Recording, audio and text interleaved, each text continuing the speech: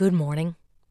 On Wednesday, the Dáil returned, and with it, a protest. Starting with Dublin City, and both Kildare Street and Merrion Square West are still closed due to an ongoing demonstration. And while protests are not unusual, especially on the first day back, this one involved abuse and insults for all politicians, including a mock gallows.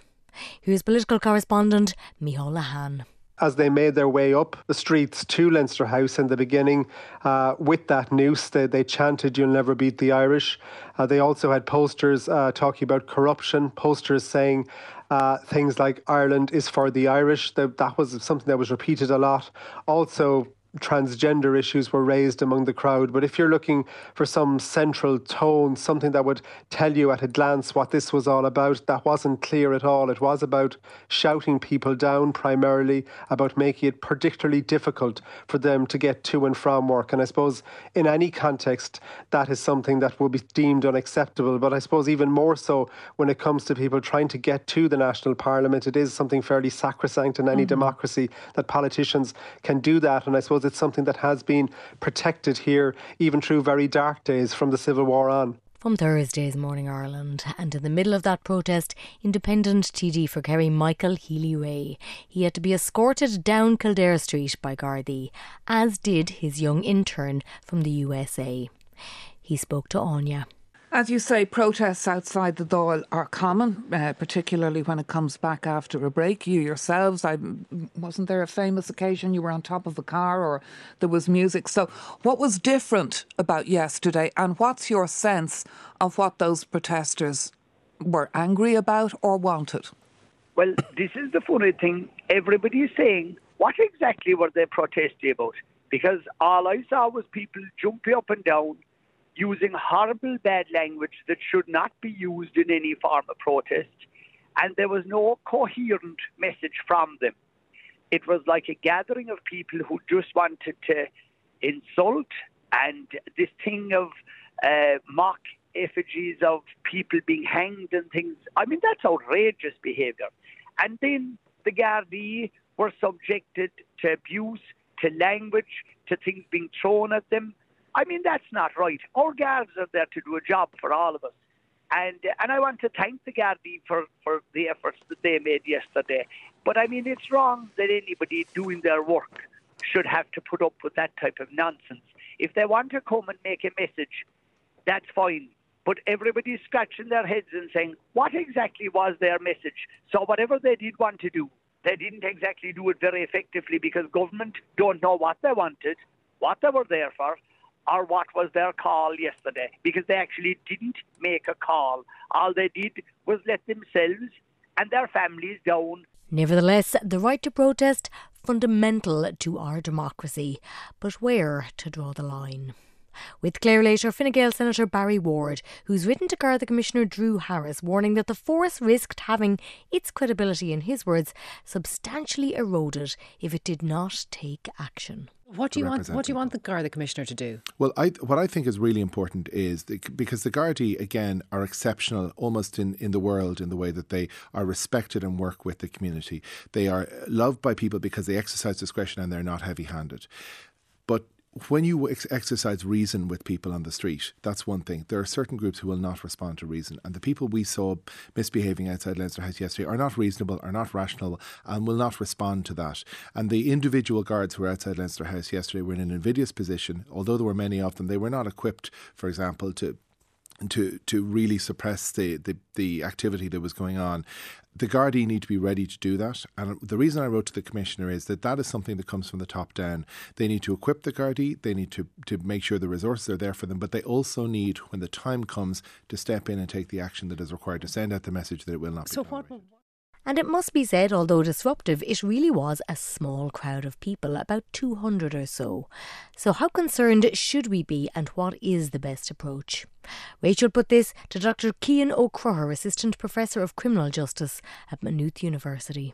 At the heart of this, Cian O'Croher, are a hardcore of people, really. We're not talking about a huge number of people who turn up regularly all over the country, even when they're not wanted.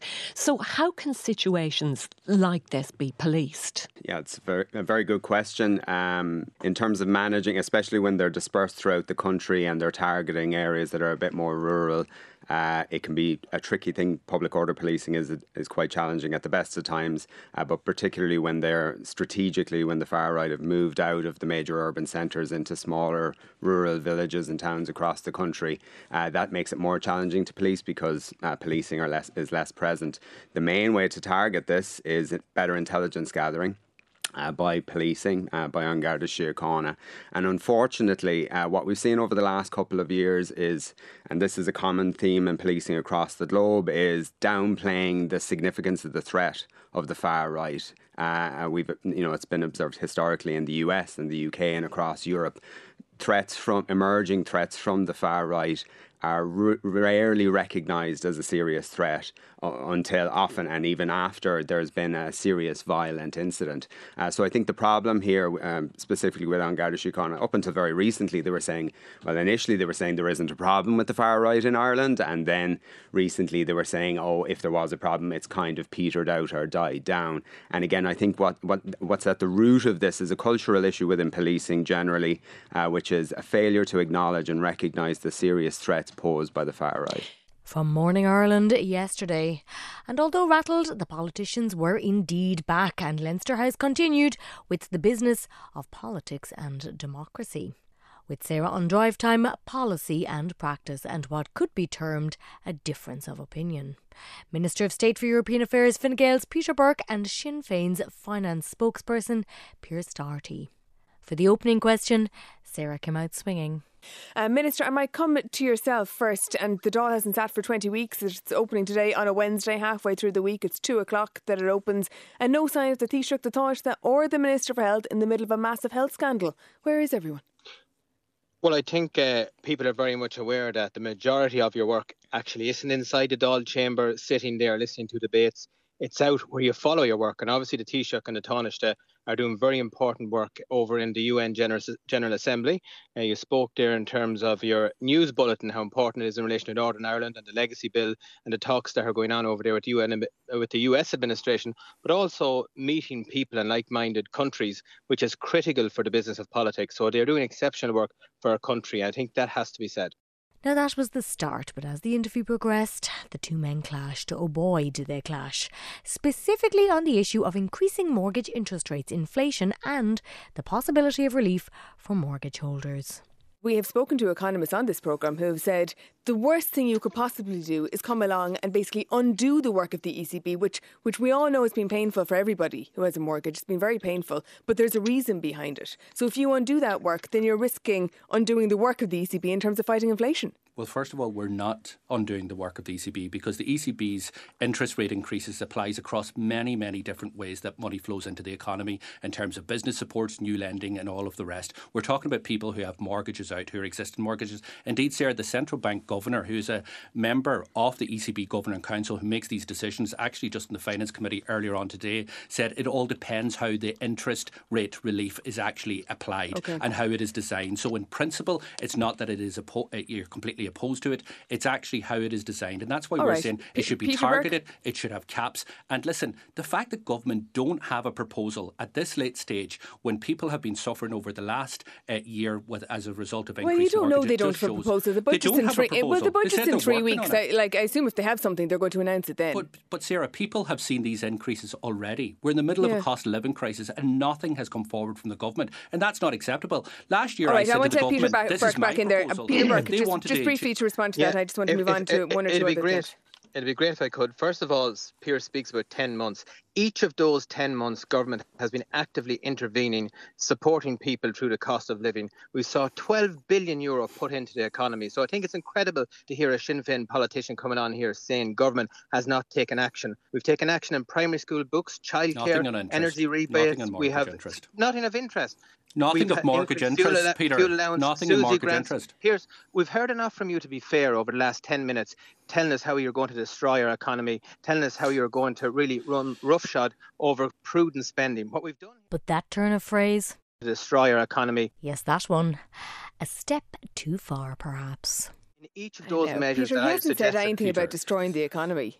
He has. What has he said about destroying the economy? Well, first of all, he speaks about increasing the bank levy. He mentioned there's 3 banks in Ireland now. Do we realise a couple of years ago there was over a dozen financial institutions in Ireland? It's because we have a less competitive marketplace that we're working on now, and because of policies that Sinn Féin are espousing would really destroy our economy, an economy that has 2.5 million people employed in it currently. Piers, an increased bank levy could risk destroying the economy. Hang on, let me come in on that. Secondly, how... no, go on. That's a pretty serious charge, Peter, if you don't mind. I have to let Piers back in. Hold on. I have to let Piers back in on a charge that he's going to destroy. Because you've allowed Piers to speak there for 10 minutes. I have not allowed him to speak. I've been speaking to both of you for 10 minutes. But you've accused him of destroying the economy or putting forward plans to destroy the economy. It'd be helpful if you let me put the charge to him. He wanted to bring in a Liz Truss style energy cap that ended in February, that ended in the middle of the cost of living crisis, and better economy like the Tories did. He espoused that. It wouldn't help schools, it wouldn't help businesses. Government were very targeted, and we can him and haw on how we like, but government did targeted interventions and it put 12 billion into the economy and protected the most vulnerable. All right, Piers, very briefly, please, go on. Listen, this is desperate stuff, and if this is what Fine Gael are bringing to the Dáil as we come back after the summer recess, God help the people of Ireland, because we are in serious problems. And if, Peter, as Minister, if this is what you're on about, scaremongering, that we're going to just listen to what you said. Facts, Piers. Listen to what you said. I didn't interrupt. Listen to what you said. That Sinn Féin would destroy the economy by asking the banks to pay an increased levy. I never said that. All right, stop interrupting. The banks' profits went from 2 billion last year to 5.1 billion this year, and use cut and we have only 3 banks here now in this country. Tax that they have to pay in half. Listen, appropriate taxation did not cut the tax they had to pay. We are very clear, Peter. We stand on the side of ordinary families, all right, Peter, will you just and hard-pressed workers. We want to support them in terms of gentlemen, I'm just going to stop the two of you. This is nonsense. Peter and Piers, both of you stop, please, for a second, because nobody can hear a thing when you're talking over each other like that. I think we get the message on both the points you want to make. Piers, I want to ask you very briefly. The Sarah shutdown. They will not be trying that one again in a hurry. After all that, let us turn to Arena. On Wednesday evening, they brought us this from Limerick rapper Strange Boy, with vocals from Moya Brennan.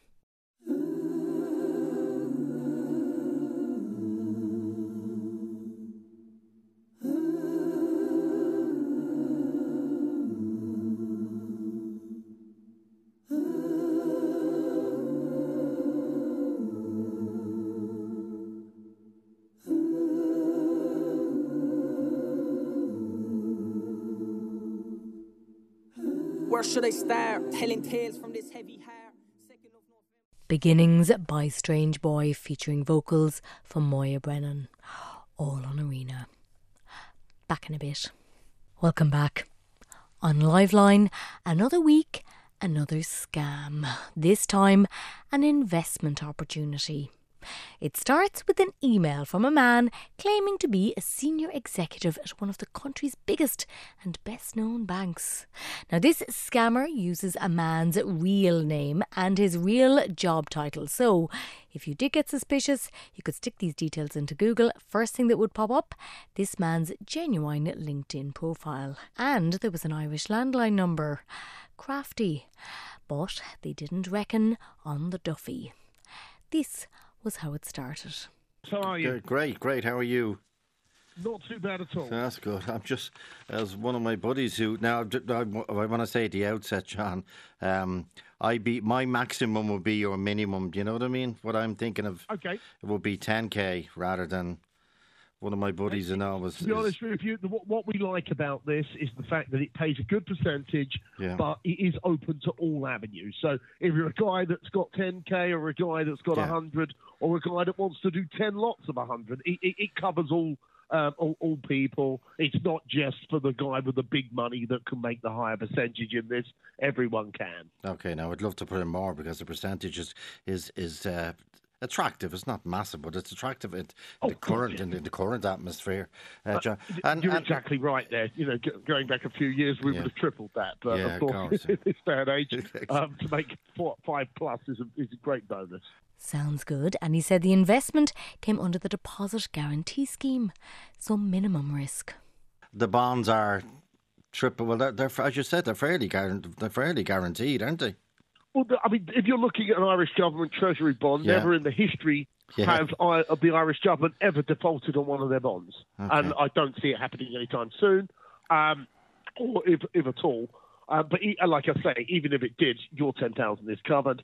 The only thing you've got there is obviously the interest on it, 5.72%. Yeah. We do take 0.2% as a commission because it's not an AIB bond, so you get 5.52. So that's acceptable. And because he's a pro, Joe threw in this very plausible nugget.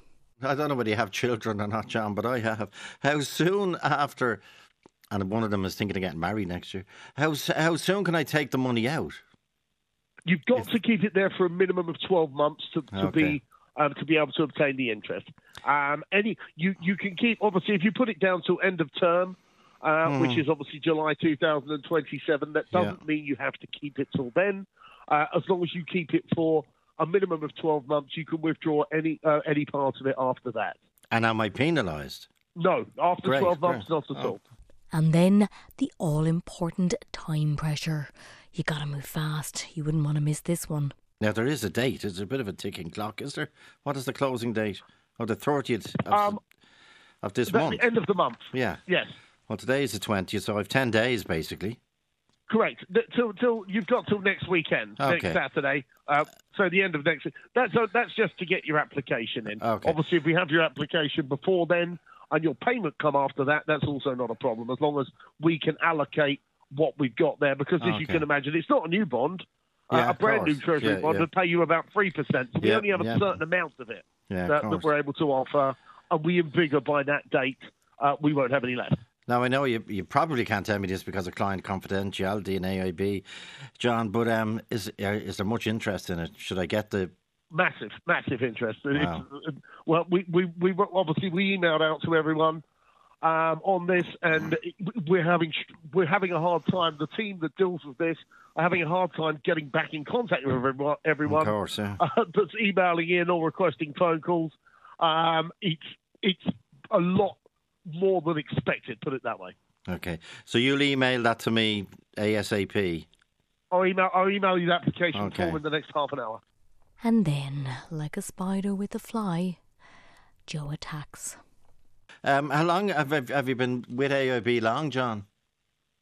Yes, many years. Okay. And where are you based? Dublin. Oh, okay, because I know AIB. John, you're impersonating somebody who is working in AIB. Huh? You're impersonating somebody who is. You're a scam artist, aren't you, John? Hello, John. I've no idea what you're talking about. Ah, come on, John. I didn't come up to Liffey on a donut. This is a scam. This is a scam. Not. I don't know quite. You're rumbled. You're rumbled, man. Rumbled. And not only are you trying to scam people, John, but you're actually taking the good name of a very reputable employee in AIB and using it, aren't you? Okay, again, you've lost me. No, unfortunately you've lost a lot of people a lot of money by this scam. But you just admit it's a scam, John, even for your conscience. Well, there's nothing to admit here. There is. Should they email? Well, there isn't. I mean, email? If you want to continue John, asking come on. it's up. John, there's John gone. Never to return. How satisfying was that? Lifeline. On Sunday, Continental Riff's conversations with Europe at its heart. Two people on culture, travel and their lives. In this instance, architect Andrew Clancy and actor Cillian Murphy. Now, they've been friends for a while, but in their 20s it was a time for wandering. Here's Cillian Murphy. It's really interesting listening to you because I think that time in your 20s when you are slightly aimless or between things is one of the most important times, I think, in your life because you do all of that preparation for what you're going to become. I think you called it slow thinking, and I did an awful lot of slow thinking. And in Prague in the late 90s, an experiment that would sow the seeds for his future. I went there with a friend from school it was outrageously tiny budget. Again, we were camping, but everything was so cheap. Do you remember? Like it's like 10p. We were at one point, we found this woman who sold like these very, very lifelike latex masks of old men. so we bought 2 of these masks, and we spent the whole holiday walking around Prague in character. We developed these characters with these masks on, like, I mean, all of the time. Going to nightclubs, showering at the campsite in the masks, getting on the buses and the trains, just walking around. It was like some sort of possession. But it was that thing you will only do abroad as a youngster. You would never have done that at home in Cork City. And for me, or if I think back, I was just developing how to create character, how to be performative, and I didn't really understand the whole thing about masks or anything like that. But it was a lesson that we were just grappling with or kind of struggling with as kids. It was gas. But that's a beautiful story. I mean, how did you sleep in a mask? We took them off. But isn't that what we do though when we travel? Sometimes we take off masks and sometimes we put them on. And there you go. And for Andrew Clancy, he was living in Paris, just not sure what he was doing there. I was terribly alone and terribly clear that this had to look like a success from the outside. I really felt I was treading water, but I wasn't now in retrospect. Like, I was doing a lot of reading about process, about writers' processes in particular. Architects are terrible at talking about process. We mythologise a lot. Yeah. And I found a lot in their works there that I found very valuable. And I was doing a bit of writing myself, terrible short stories, but then also trying to work out things about architecture, because I was also trying to draw these first few buildings that we were doing. And we were hitting all kinds of roadblocks because the orthodoxies that we'd been taught turned out to be complete fabrications. But one day and one particularly badly designed building has stayed with him. I guess it was late autumn, and the Bibliothèque Nationale is like a failed building, Grand Projet, Mitterrand, 4 towers at the corners shaped like books open, and the books were going to go in there, and then there was a courtyard down below for the staff. But of course, you can't put books in towers because of the light and the heat. So they put the books in the courtyard and the staff in the towers, so they have to walk a kilometre for a feckin' meeting. And then the books are in this courtyard, and there was supposed to be this pine forest in the middle. But of course, the beetles that live on the pine forest eat books. So they had to seal the courtyard. So this pine forest you couldn't get to, a courtyard that didn't work, towers that were there for no reason, all the failures and hubris of architecture. And it just somehow it worked. And I remember one day I went looking for Beckett and looked in the Irish section and the English section. He wasn't there, and talked to somebody, and of course he was in the French section. Interesting. And I remember taking that, like, there's shelves and shelves of Beckett there. Then kind of sitting on the terrace overlooking the courtyard with one of the books I was looking at, and that evening, and it was just amazing. It was like, because the trees are isolated, all the starlings in that part of Paris just come in vast collapsing murmurations, like a fingerprint breathing in on itself or something and nesting in the tree.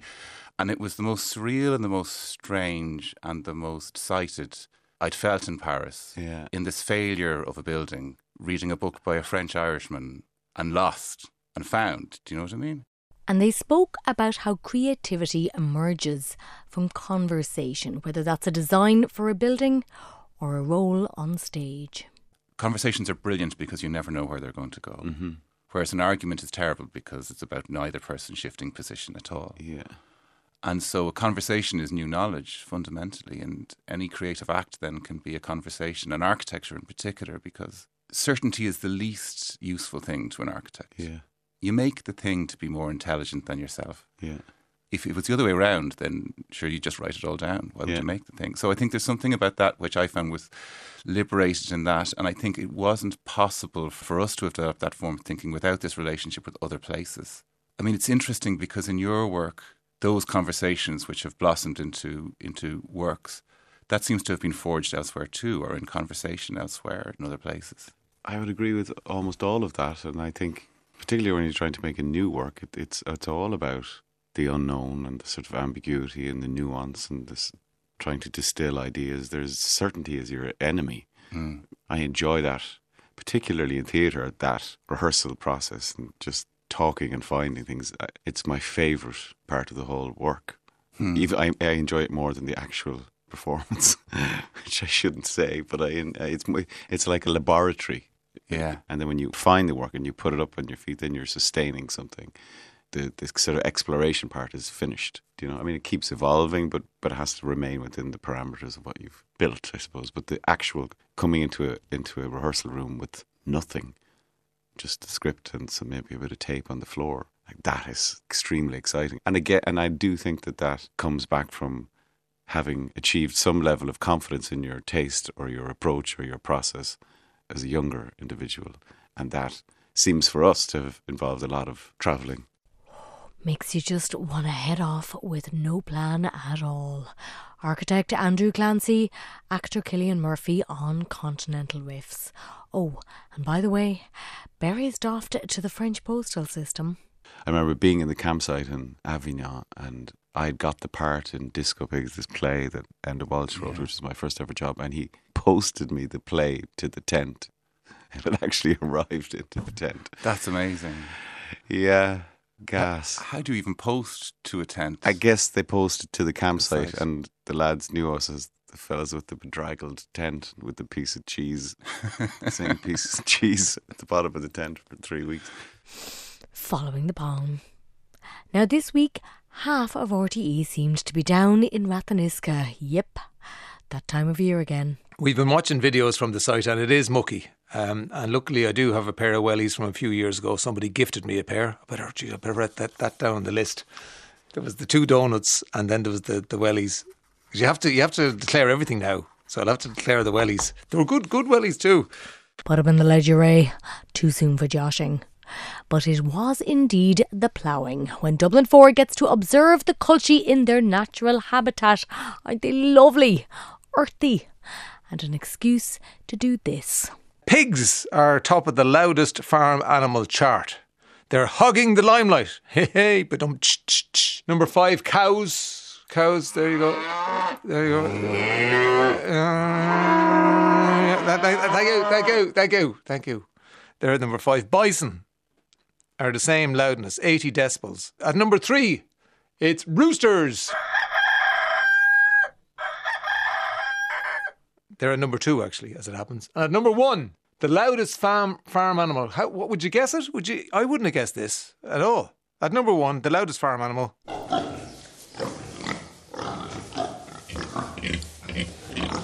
Pigs.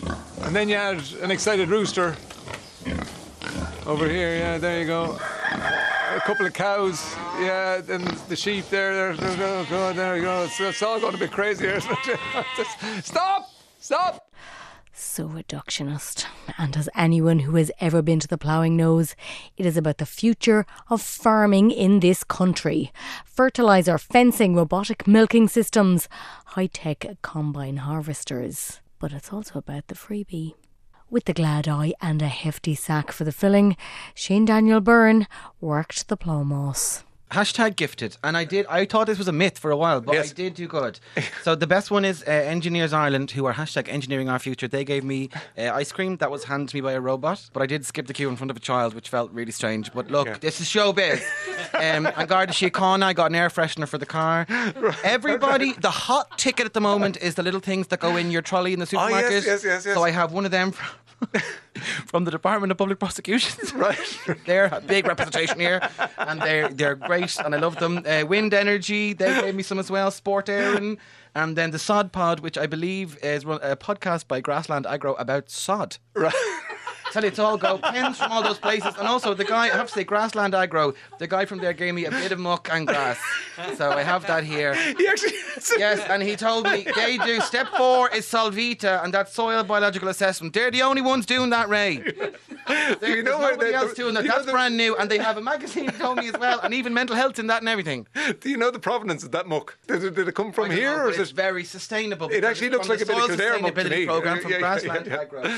Well, you do have to kind of ask. They're very crafty. You can't. It's not like you can just walk up and take stuff. You have to talk to a person briefly. Yeah. And then sometimes I was just like, give me that, I'm on the radar. And then sometimes I was like, oh right, yeah, very good. Okay, Wind Energy, lovely. So Sport Ireland, and then who's at the National Archives gave a pencil. Oh yeah. Well, that's good because we all make mistakes, right? Yes. We can. Unfortunately, in life, you can't erase them all.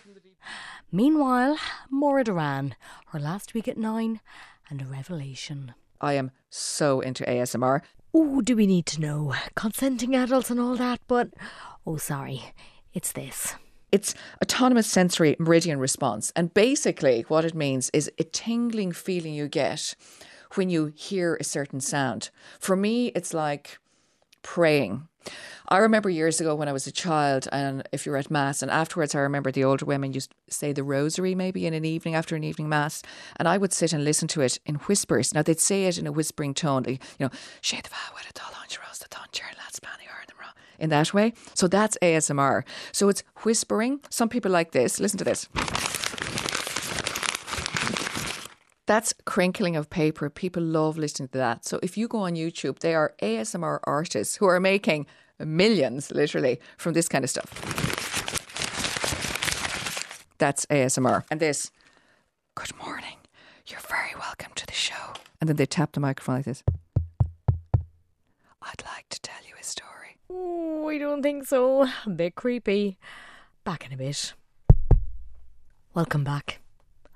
All week long, serious questions into spinal surgeries conducted at Temple Street Children's Hospital. On Monday, the HSE published the results of an internal and external review into surgeries for patients with spina bifida. They showed poor surgical outcomes and the use of unauthorised implantable devices, leading to another review. On the news at 1, Damien McCallion, Chief Operations Officer with the HSE, spoke to Gavin. What's happened at Temple Street? So essentially, we're commissioning this review following, as you said, a number of serious surgical incidents. Staff in Children's Health Ireland first noticed these concerns, and that triggered an internal review, which is part of what we've published today. That was supported by an external review, and both of those reports have been published by Children's Health Ireland today. As a result of that, those reviews highlighted a number of serious issues. These were areas like wound complications after surgery, where metalwork had to be removed, which is part of this complex surgery, and higher level infections.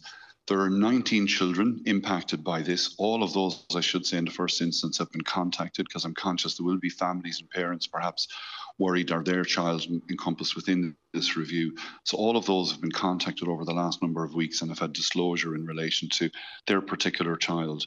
Tragically, one of those children passed and deceased, and there's been a lot of contact with that family. That's subject to investigation and forms part of this review. Secondly, there was a child who had very serious complications. Then there were 3 children who had an unauthorised device, non-certified, used in the procedure, and then a variety of complications, which are the 19 children that are impacted here. All of those form part of the review. All of those Children's Health Ireland have given full disclosure over the last number of weeks, and they're all either clinically follow-up to where appropriate already, or there's another clinical review being scheduled over the next week to try and consider what other impacts and maybe needed care for those children as well. By Thursday, we would know that those unauthorised devices referred to were uncertified surgical springs. And again with Gavin on the news at 1, Children's Health Ireland Clinical Director, Dr Ike Okafor. What were they? They were springs. And what did they do to the patients who got them? So we're not sure. And can I first of all say that there is a lot of false information circulating in social media around these springs. There is currently an investigation in place to look at the process around how they were procured and how they were used. Were they all removed? 2 have been removed and 1 is still in place. How did unauthorised, uncertified devices end up in an operating theatre at CHI? Again, we are investigating this, and there is an external group that is going to look at this, and we have to wait until they submit their findings, I believe. Where did the devices come from? We were made aware, yes. And was anyone in CHI made aware that the surgical technique using springs in this small patient cohort was being tried?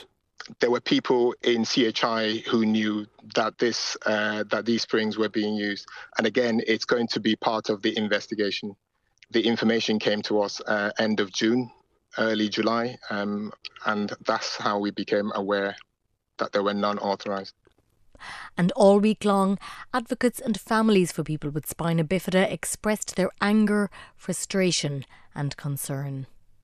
On Drive Time, Cormac spoke to Amanda Coughlin-Santry, co-lead of the Spina Bifida and Hydrocephalus Paediatric Advocacy Group.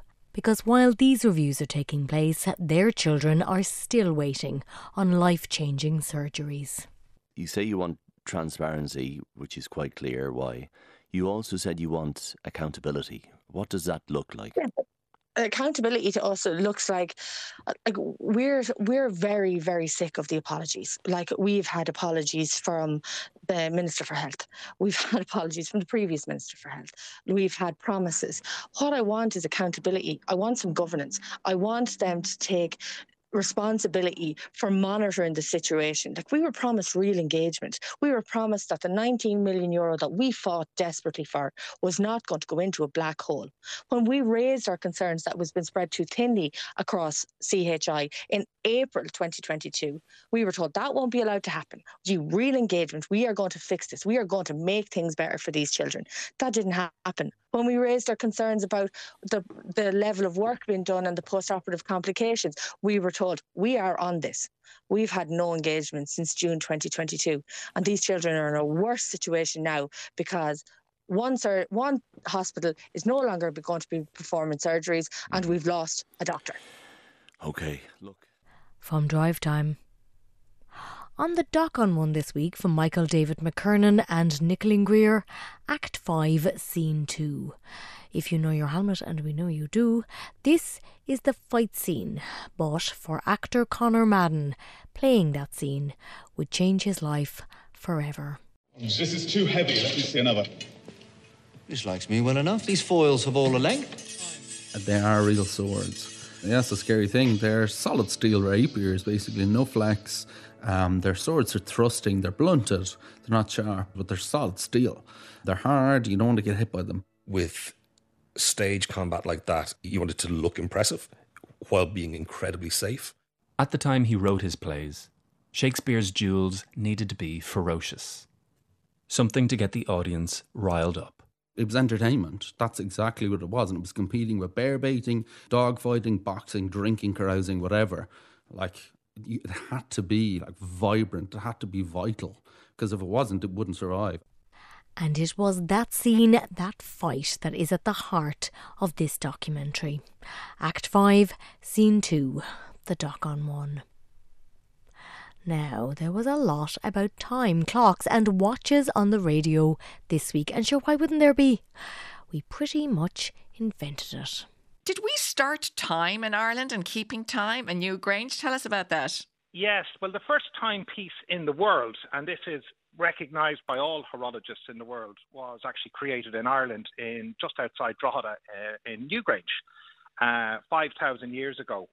So it's universally accepted, even in the Museum of Horology in Switzerland, that it was the Irish that created the mechanisms for measurement of time, which is what horology is all about. And you're talking about New Grange, of course, the monument where the light streams in on the shortest day of the year. Correct.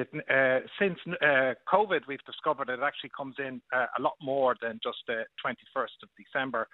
It actually comes in 16 days either side of it. And that's actually reinforced the whole proof that it was designed as a measurement of time. So effectively, it's the world's first timepiece, and that was followed on about 1,000 years later by the sundials. So it's a wonderful claim to fame that the Irish have. That's Des Grant, who runs a walking tour called The Clockmakers of Drogheda. And while he was keen to highlight the Irish history of watchmaking, with the Darcy, our arch rivals in horology, the Swiss, and Andreas Strahler, who will be attending the magnificently named International Festival of Time in Waterford this weekend. And he has invented a very precise moon dial. When you say precise, how precise is it? So a normal moon indication on a watch has a precision or imprecision of 1 day in 2.5 years. And I create... That means it's out one day? It's just offset by a day after 2.5 years. Okay. And so I created the gear, which has just gears, just 4 wheels. The selection of the gearing was that I have the error of 1 day only after 2 million years. Wow. You must feel good about yourself. Yeah. That's our hands on the hips moment, isn't it? Looking back at that. Look what I've done. But lads, it's 4:25. That's all you really need to know. Yeah. Oh, you can almost hear them bristling from here. Tension. But not to be outdone, this week we had the National Timing Grid. Time that is accurate, stable and to the second. You didn't know you needed it, but you do. David Fleming from the National Standards Authority of Ireland. He is Technical Manager for Time. A superb title. We are underpinning a network of atomic clocks around the country to provide a robust timing infrastructure for the country. What's an atomic clock? So an atomic clock, this is what the international timescale is based on, a cesium atomic clock. So essentially a cesium atomic clock defines what 1 second is. But as you might expect, the newsroom, perfect. Now, I'm looking at your website. This is ntg.ie, the National Timing Grid, and the time on it to the second is exactly what I have on the studio clock, exactly what I have on my computer, and I'm hoping it's the same on all the other devices that are here in the newsroom. How does that work? Okay, well, that's it's the IT infrastructure behind that makes sure that they're all the same. But essentially, you are linked into a thing called NTP Pool. The cesium atomic clock in my laboratory is actually available on the internet, and it's there for use for people to synchronize their computer systems, etc., to that particular clock. And this is down to the nanosecond. There can be drift, but the drift in these clocks, it can be something like, I think it's 1 second in something like 200 million years. But at a granular level, in terms of nanoseconds, it is very important for the likes of kind of power companies, etc., to have a very accurate atomic clock behind the scenes, essentially running all of their systems. Why? Why does everything have to be in sync? Yeah, Gavin, stick it to the man. Well, everything needs to be in sync because we are so reliant nowadays on technology, etc. Timing is one of those fundamental fields in the background that allows everything to kind of run in harmony, essentially. Hard to fight that one. Well, that is it from this week's Playback. Thank you for listening. And if you were out and about last night for Culture Night, hope you enjoyed these guys. Ye vagabonds. Talk to you next week. Well, they're offy lads, the buffy lads, when they get fit they're seeking a pack of kiss to the garden and mist and leave the lassies green.